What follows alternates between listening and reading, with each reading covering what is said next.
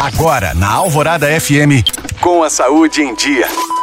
Oferecimento Citofarma Manipulações Parenterais. Conte com a vida, conte com a gente.